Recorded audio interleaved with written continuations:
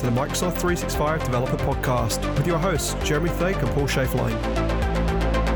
Each week, you'll catch us speaking to expert developers about new tech, lessons learned, and opinions in this space.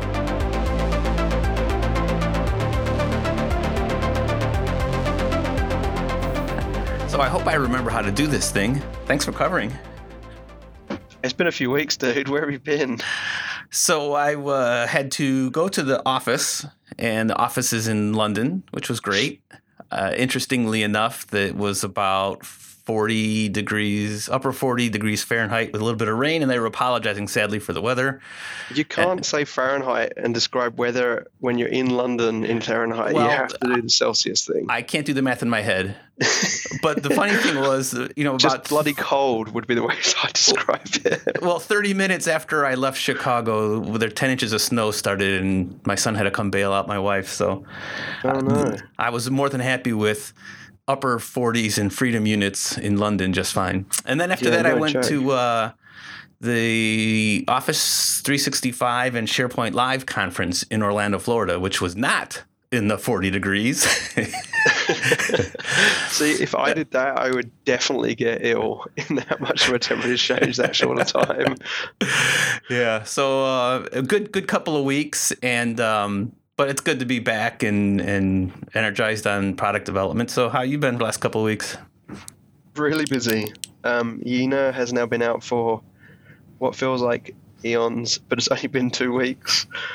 And doing her responsibilities for Microsoft Graph as well as my own role is definitely challenging. But no, it's good. All around, it's been great exposure into bits that she was clearly not hiding from me, but keeping me a little bit away from, so that I onboarded in a steady way, because I've been there now since June, and now kind of the band-aids have been ripped off and all the blinkers have been taken off, and I have full exposure to the entire Microsoft Graph, kind of how it's all made, and not just the DevX world aspect of it. And so there's been a bunch of things this week that has been good learning of, that's how we currently do this, and this is an area we really need to go fix. So yeah, it's been challenging.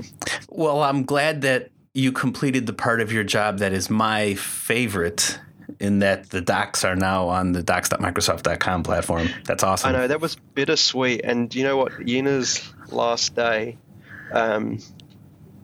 we were joking, because I was like, I wonder what's going to come first, the docs going GA or her baby arriving.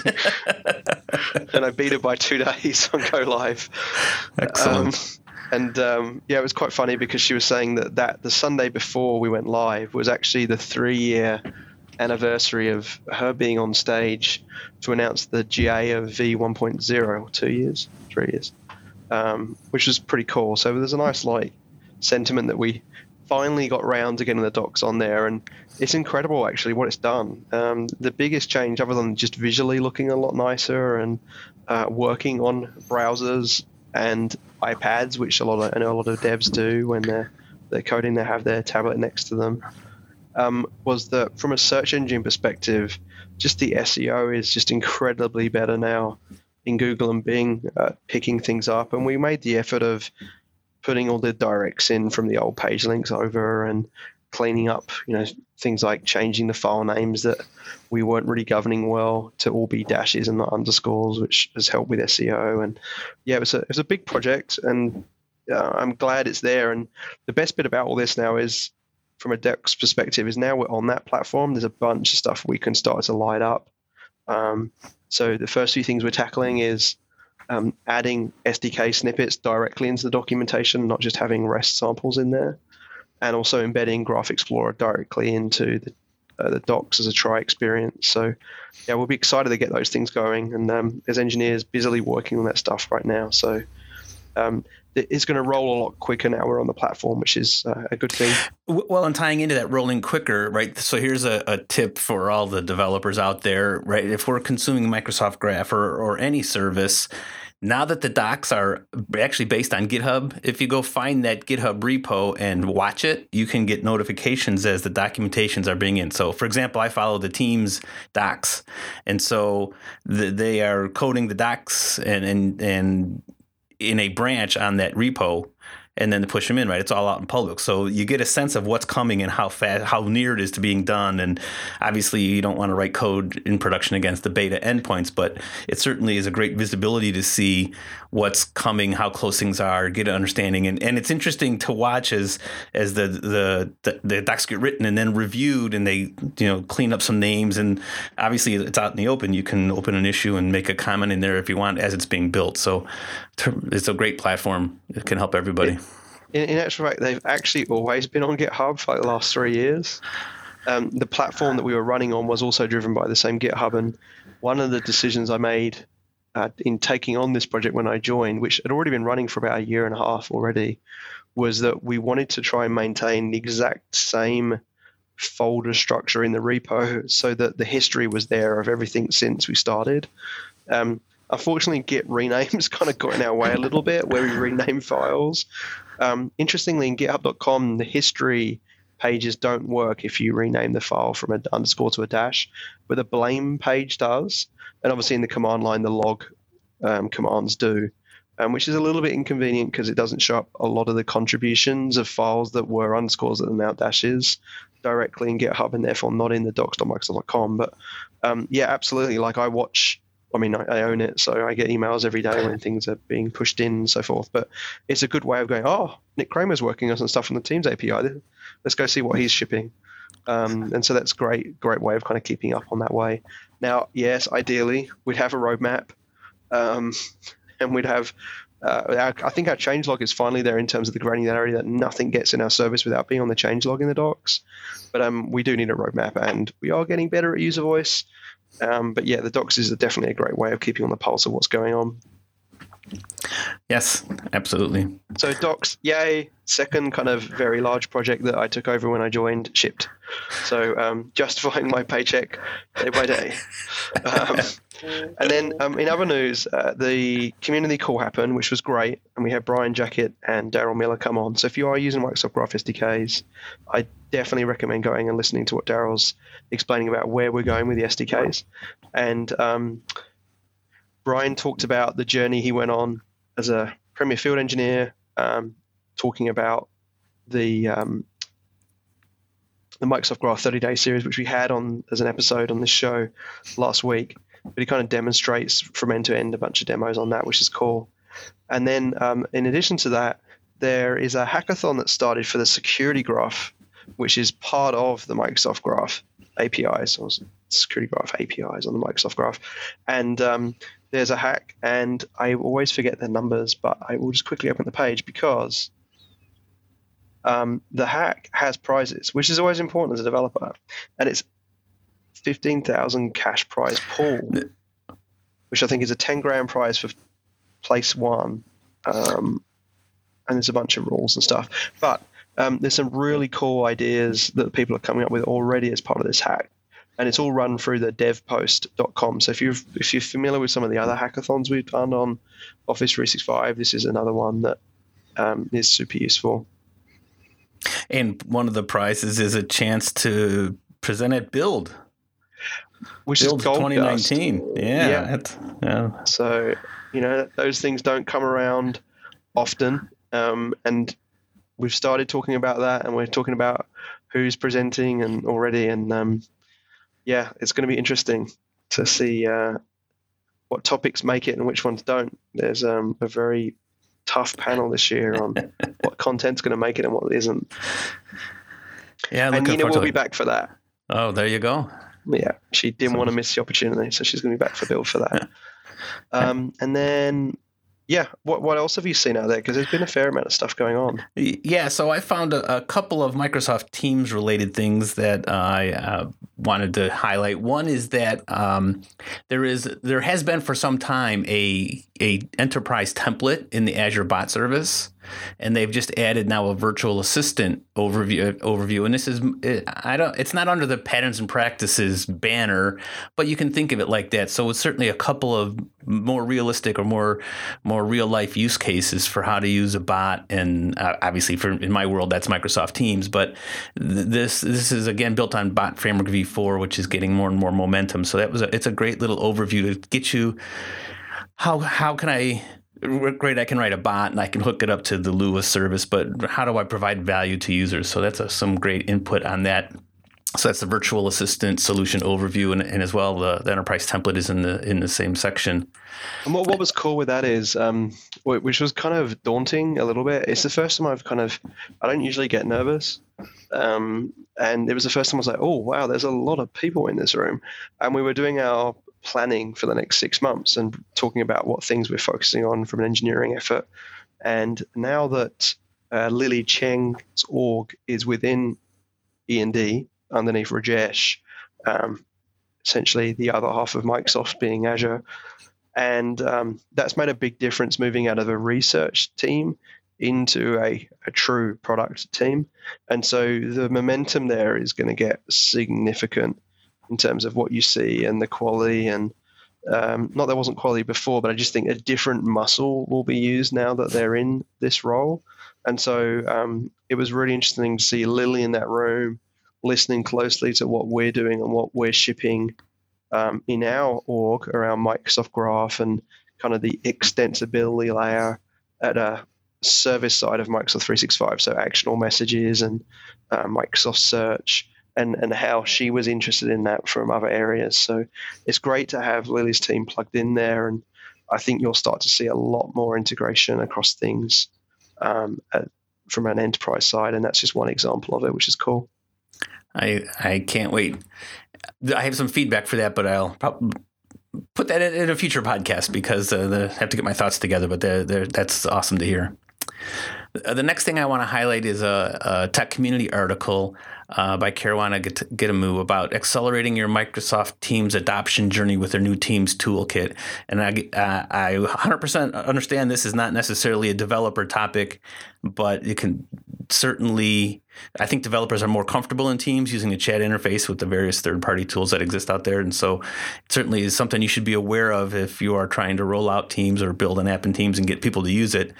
There's a lot of information being put out by the consumption side of the Microsoft Teams team that'll help you get your users on board. And as the service gets more and more features, more and more capabilities, it's not that train's not stopping. So it's be good to get on board sooner rather than later. It's interesting. The layout of this is like a magazine download. I've not seen this before. I don't know what platform that is, but it's hosted as an Azure website. Definitely worth a look just to see kind of that user experience as well. Yeah. And then there was one other one that we'd all picked up on, which was the SharePoint sites design, which I know that we've had Sean Squires on to talk about. But what's new in that world? Because it was posted on December 14th, so this is very recent.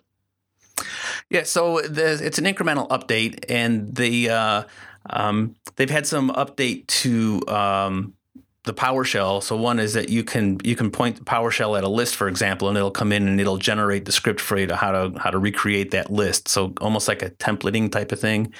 Yeah, it's like a reverse engineer aspect. Yeah. And then they've also added they've increased the size of you can do what they call large site script support. So obviously when they launched it didn't let you do everything under the sun. So they're getting more to increasing that the ability there. So a couple little tweaks, but I would argue these are quite important to be able to do in-depth building and obviously templatize what your users have built. That's always a good thing for me. I tell the user, well, you go click around for 3 days and figure out what it is you really want. And when you're really, really sure that's what you want, then I can take it from you. So that's all good stuff there. Yeah, it's interesting. I was just looking online. There was a project I was involved with called SP Source. And this was way back when, in 2007. And that pointed at a SharePoint site and kind of created all the list schema files that before you kind of had to hand crank from scratch, which were awful. Like some of them like 15,000 lines of code. so that you could then use them in a declarative way to package in a feature and deploy as a solution package to your farm. So it's interesting. It's like the same patterns still make sense in the modern world in SharePoint, but now rather than it being open source projects, they're actually shipping these things at core in the product, which is great. Yes. And if you want to learn more about SharePoint site scripts, as well as anything else SharePoint related, the SharePoint Conference 2019 happening in Las Vegas in May is happening. You can register now. And if you use the code Shafeline, you can get a discount on your registration. You have to use the code JFake. Yeah. Anyways, man. that's just a roundabout way. We didn't approve ads on this podcast. I'm going to have to edit this out. That's just cheating. So if you want to learn more about SharePoint, site scripts, or site designs, or SharePoint in general, come to the Las Vegas SharePoint Conference 2019. Are you speaking, Paul? We haven't even talked about this yet. I am speaking, yes. It's good that you brought that question up because I'm doing a session on introductory development for Microsoft Teams. Yeah. And then I am co-presenting a session about using the SharePoint framework in an enterprise setting with the illustrious Eric Schups, known as the SharePoint Cowboy, who's our guest this week. Yeah, what did you guys talk about? So Eric was also at the conference in Orlando with me, and so we grabbed the corner. Was he wearing his cowboy hat? Well, on stage, but I don't rate the cowboy hat myself. You know, after he sees you a few times, he's like, well, I'm not going to bother impressing you. So, but we sat down and talked about his session as well as the topics that we'll be covering in May around using what we're calling enterprise tools such as Visual Studio and Azure DevOps with your SharePoint framework development, and that includes the extension that we collaborated on over a year or so ago, and then more of these practices that we know and love from Visual Studio, from writing code back in the day, and apply that to the new modern SharePoint framework development. So yeah, I like Schups because he's got so much real world, like he's out on big customer sites and he's more than happy to share it. So there's always insights from this. So yeah, thanks for doing the interview while you've been traveling, and everyone that's listening, enjoy the show. There will be a few more that we punch out before the end of the year. So keep listening, keep telling your friends. We would love iTunes reviews because that seems to be the big way of getting more followers. So there's one thing you do on your time over the holidays, please fill out an iTunes review because it does seem to make a big difference, and that is where the majority of our audience actually is. So thanks, Paul. Likewise, and use the code Shafeline. You'll get a discount. the benefit is it's way easier to put the code JFake in than it is Shafeline. Who can spell Shafeline? Come on. Nobody. Yeah, exactly. J Tahaki. It's that easy. Always a pleasure, buddy. Cheers, buddy. Have a good week. So I'm here today with Eric Schups. Hello, Eric. Hey, Paul. Thanks for coming on the show. Yeah, absolutely. So for those who don't know you, can you introduce yourself a little bit for us? Yeah, Eric Schups, SharePoint MVP, President Binary Wave, SharePoint all-around developer, architect, general, dog's body. And we're here at the Live 360 conference, and what were you talking about this week?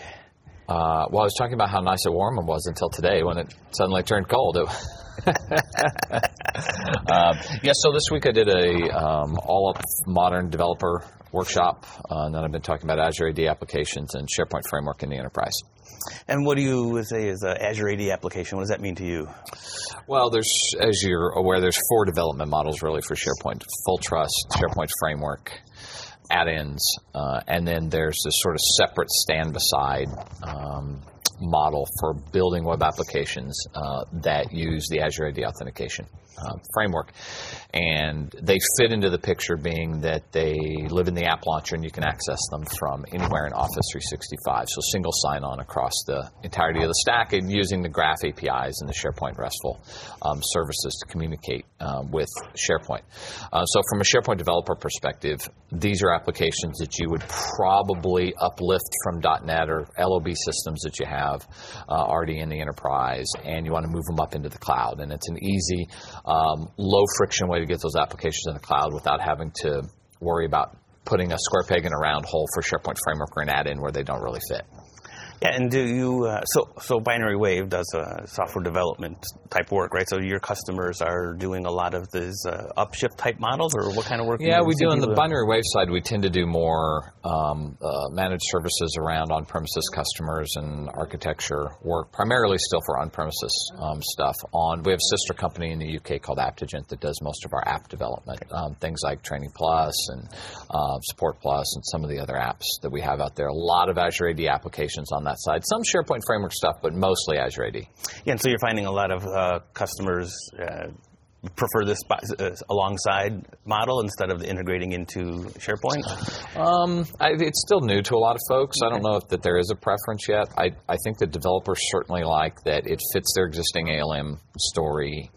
They're not having to change models and learn a new tooling framework like they do for SharePoint Framework. That's a big impediment for a lot of folks, especially inside of the enterprise. So the Azure AD model just lets them take their existing stuff. Oh, we write MVC apps. Well, you can do that in Azure AD applications as well. All you have to do is bring in the authentication bit. So I think that they're in surveying the landscape, we're starting to see things fit into the boxes kind of where they belong, with the only one that being a little weird, the add-in model, because nobody's really figured out where the perfect use case is for that yet. But it's pretty much, if it doesn't fit as an Azure AD application or a SharePoint Framework, it's an add-in. Exactly. And with the latest updates with what they call the isolated deployment model of SPFX, they'll kind of address that. It's almost building a provider-hosted app in SharePoint Framework. Yeah. And it leverages the same techniques that we used in add-ins. So I think we're seeing a little bit of blending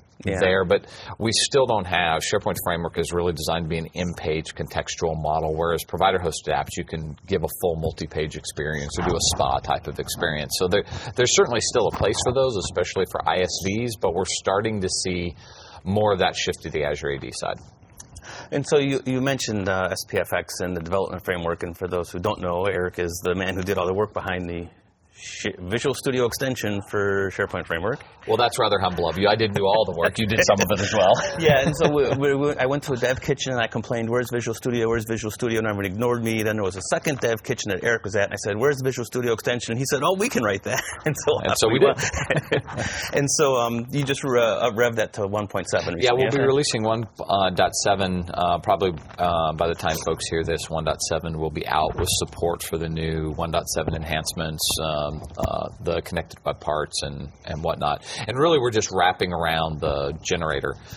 So whatever comes along new in the command line switches in the generator, we build it in. But this week, I was showing people how they can use that to integrate with Visual Studio Team Services in the cloud, do an automated build pipeline where you can check it into TFS, run it through its build process, deploy it back to the app catalog, all automated on check-in via TFS or Git or whatever mechanism that you're using.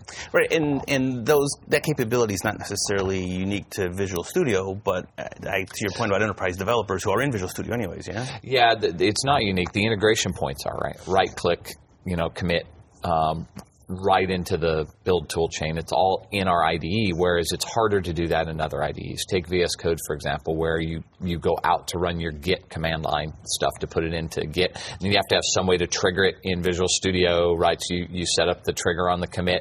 There's just some extra steps that you have to go through, which is fine if you're comfortable in that environment. It works both ways, but for those that's why we built it, right? For people who are familiar working in Visual Studio and like that as their IDE, they can no longer say, well, you can't do SharePoint Framework in Visual Studio. Yeah, you absolutely can. Yes, exactly. And then what other trends are you seeing on SharePoint? Well, so first question is, are you calling things outside of SharePoint? Are you doing a lot of the Graph API work, or is it really just SharePoint's focused type of work that you're seeing? No, I think people are doing a lot of both. As they're consuming more services like Teams, I think that's very new to folks, just the concept of extending Teams. So I know you have a talk this week as well, strictly on Teams development. I think that'll be probably the hot area for the next year, is people trying to figure out how to integrate that into their development chain. What's good about that is the SharePoint Framework components work both in Teams and inside of SharePoint. So you have... It's not a fully unified model, but it's pretty close, right? We can do similar stuff in both. Well, from a developer perspective, common code base is most of the problem, right? A little bit. Absolutely. Yeah. And so, what else? What other thing are you seeing? Anything else that's out? Maybe not necessarily in the office space, but other development trends or techniques that have caught your interest recently? Well, I think I work a lot with enterprise organizations, so we're starting to see people try and figure out, okay, we have the cloud, right? Maybe it's hybrid, maybe we're all in. It's almost always hybrid. We have the cloud, we have some capabilities. Now, how are we going to move things that we had legacy on-premises into the cloud? Are we going to go to 2019, or are we going to stand pat at 2013, 2016, and make our cloud investments there where we're going moving forward? Some will do that, some won't, but they're starting to have that conversation about, we have this LOB system, we developed it in SharePoint, it does these things. How can we move that into the cloud, and what model do we use to get it there? So definitely more discussion. It's not, we're going to learn SharePoint Framework because it's the new shiny thing. It's now, how do we do real business stuff with this, rather than just people producing cool web parts and widgets that you can put on a page. That we're now having business discussions about, I have to talk to SAP, I have to go communicate out to my legacy on-premises databases, there's this other SaaS service I have to plug into. How are we really going to make this stuff work to get business done? Yeah, and the Azure AD applications that you referenced in your session this week, I think can help with that, because if I want to do a lot of this SaaS systems or on-prem systems, we're building a service architecture of some sort. So how do we make sure those are secure? So do you see customers going down that path? Do you help them do that? Yeah, I think so. I think a lot of that stuff, we used to tell people, build it in SharePoint because you get this and that and the other thing. And while that was true, and it was and still is good middleware, there was a really steep curve to getting stuff in there. And at the end of the day, when you look at it, why are we writing web parts and application pages and timer jobs when 90% of our code is just .NET stuff anyway, right? It's not SharePoint-y at all. We just put it in SharePoint because that's where people are going. The cloud changes that because they're going to Office 365, they're going to Teams, they're going to Planner, they're going to various different services as part of the architecture, and your Azure AD apps just become part of that service chain with that integrated sign-on, which is one of the big things everyone is concerned about. So I think, and maybe I'm being optimistic here, but I think that we'll start to see people look at it and go, all right, line of business applications, Azure AD web apps. SharePoint extensibility, customization, right, component web part stuff goes into SharePoint framework. And the good news is that those aren't mutually exclusive. They can work together. You can call back into SharePoint from the Azure AD applications along with the rest of the stack. And more importantly, you can leverage all the other Azure bits, which I think is where the key interoperability comes from. You get the service bus and the data gateways and the Power BI integration and all that stuff that you can do that you don't have access to inside of a SharePoint framework solution because it's contextual in the page. Yeah, and to your point about getting the single sign-on through Azure AD is helpful, right? Because the next step, it's not terribly difficult to now just have an API layer that gives me an Azure AD token to authenticate with, right? So to your point, I think that's pretty helpful. Do you spend a lot of time kicking around the tires on the other services in the suite, the Flow or Power Apps? Or not as much as I'd like. A little bit here and there. I played a little bit with Flow and Power Apps.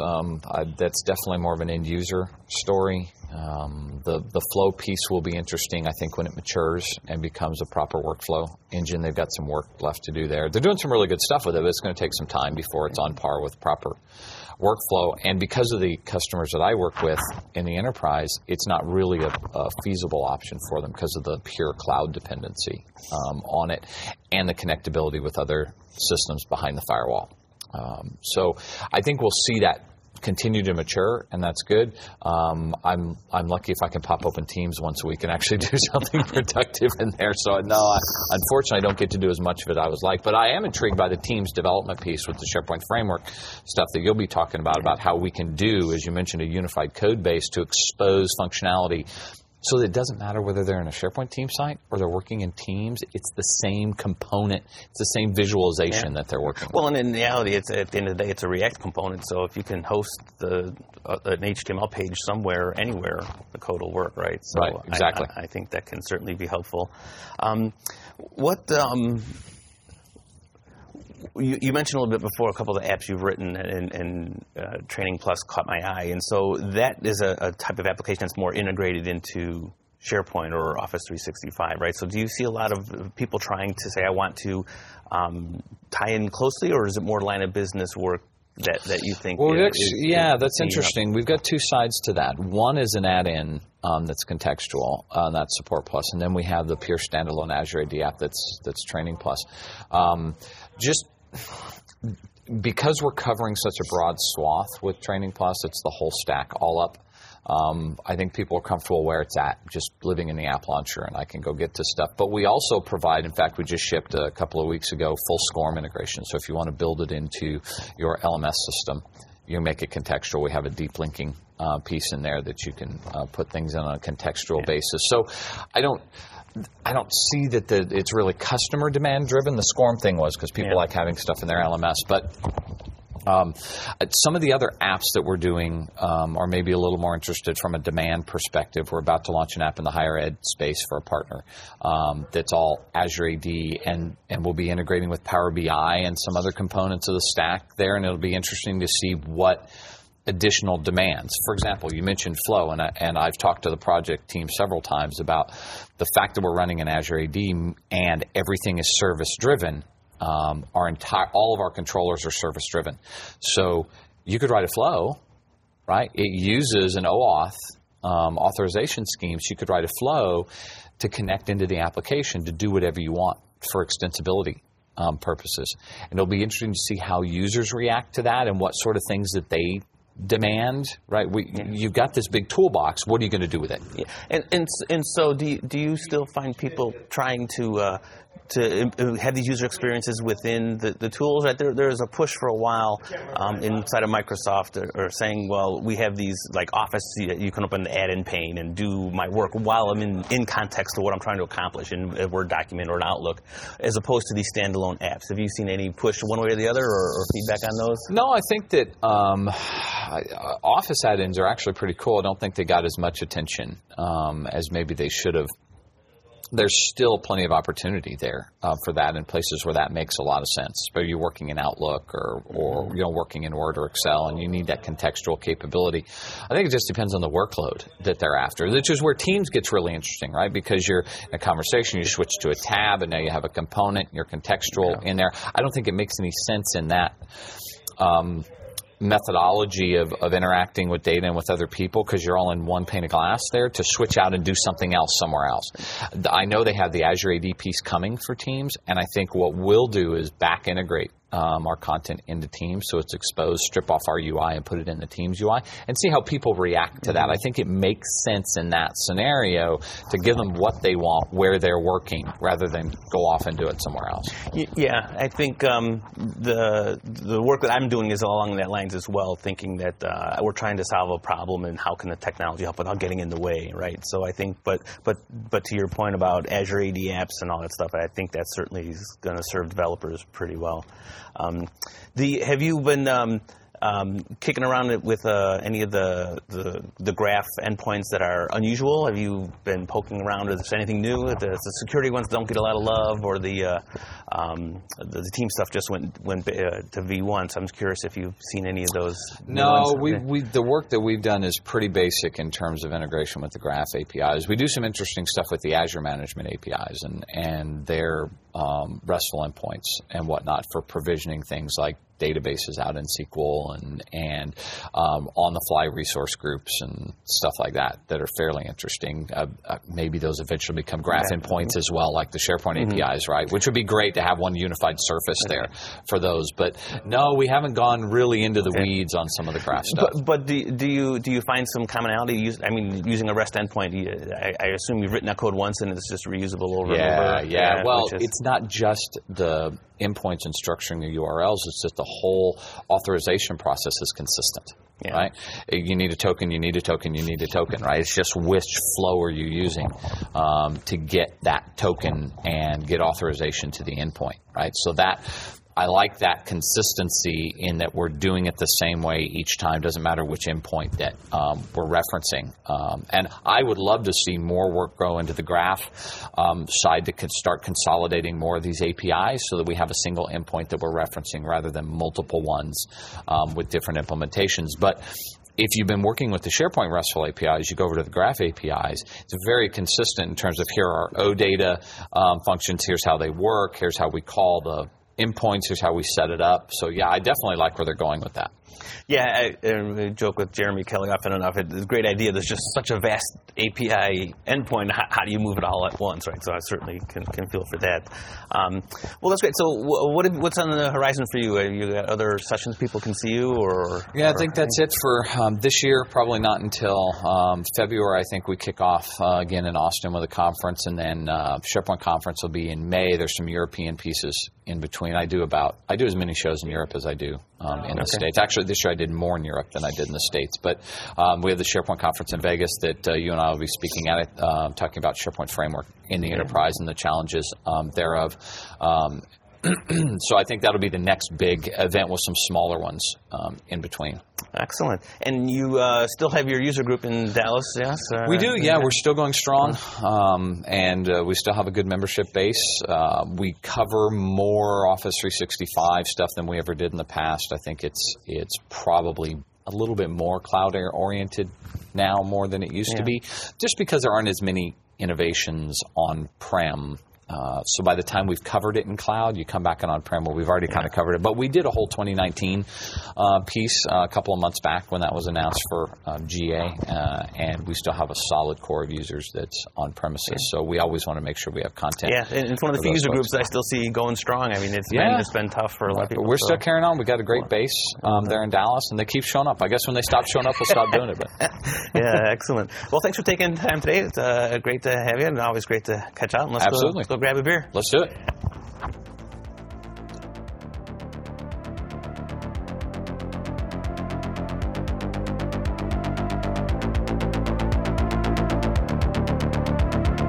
Thanks for listening to the Microsoft 365 Developer Podcast. Please follow us on Twitter at M365DevPodcast and check out our show notes at www.m365devpodcast.com.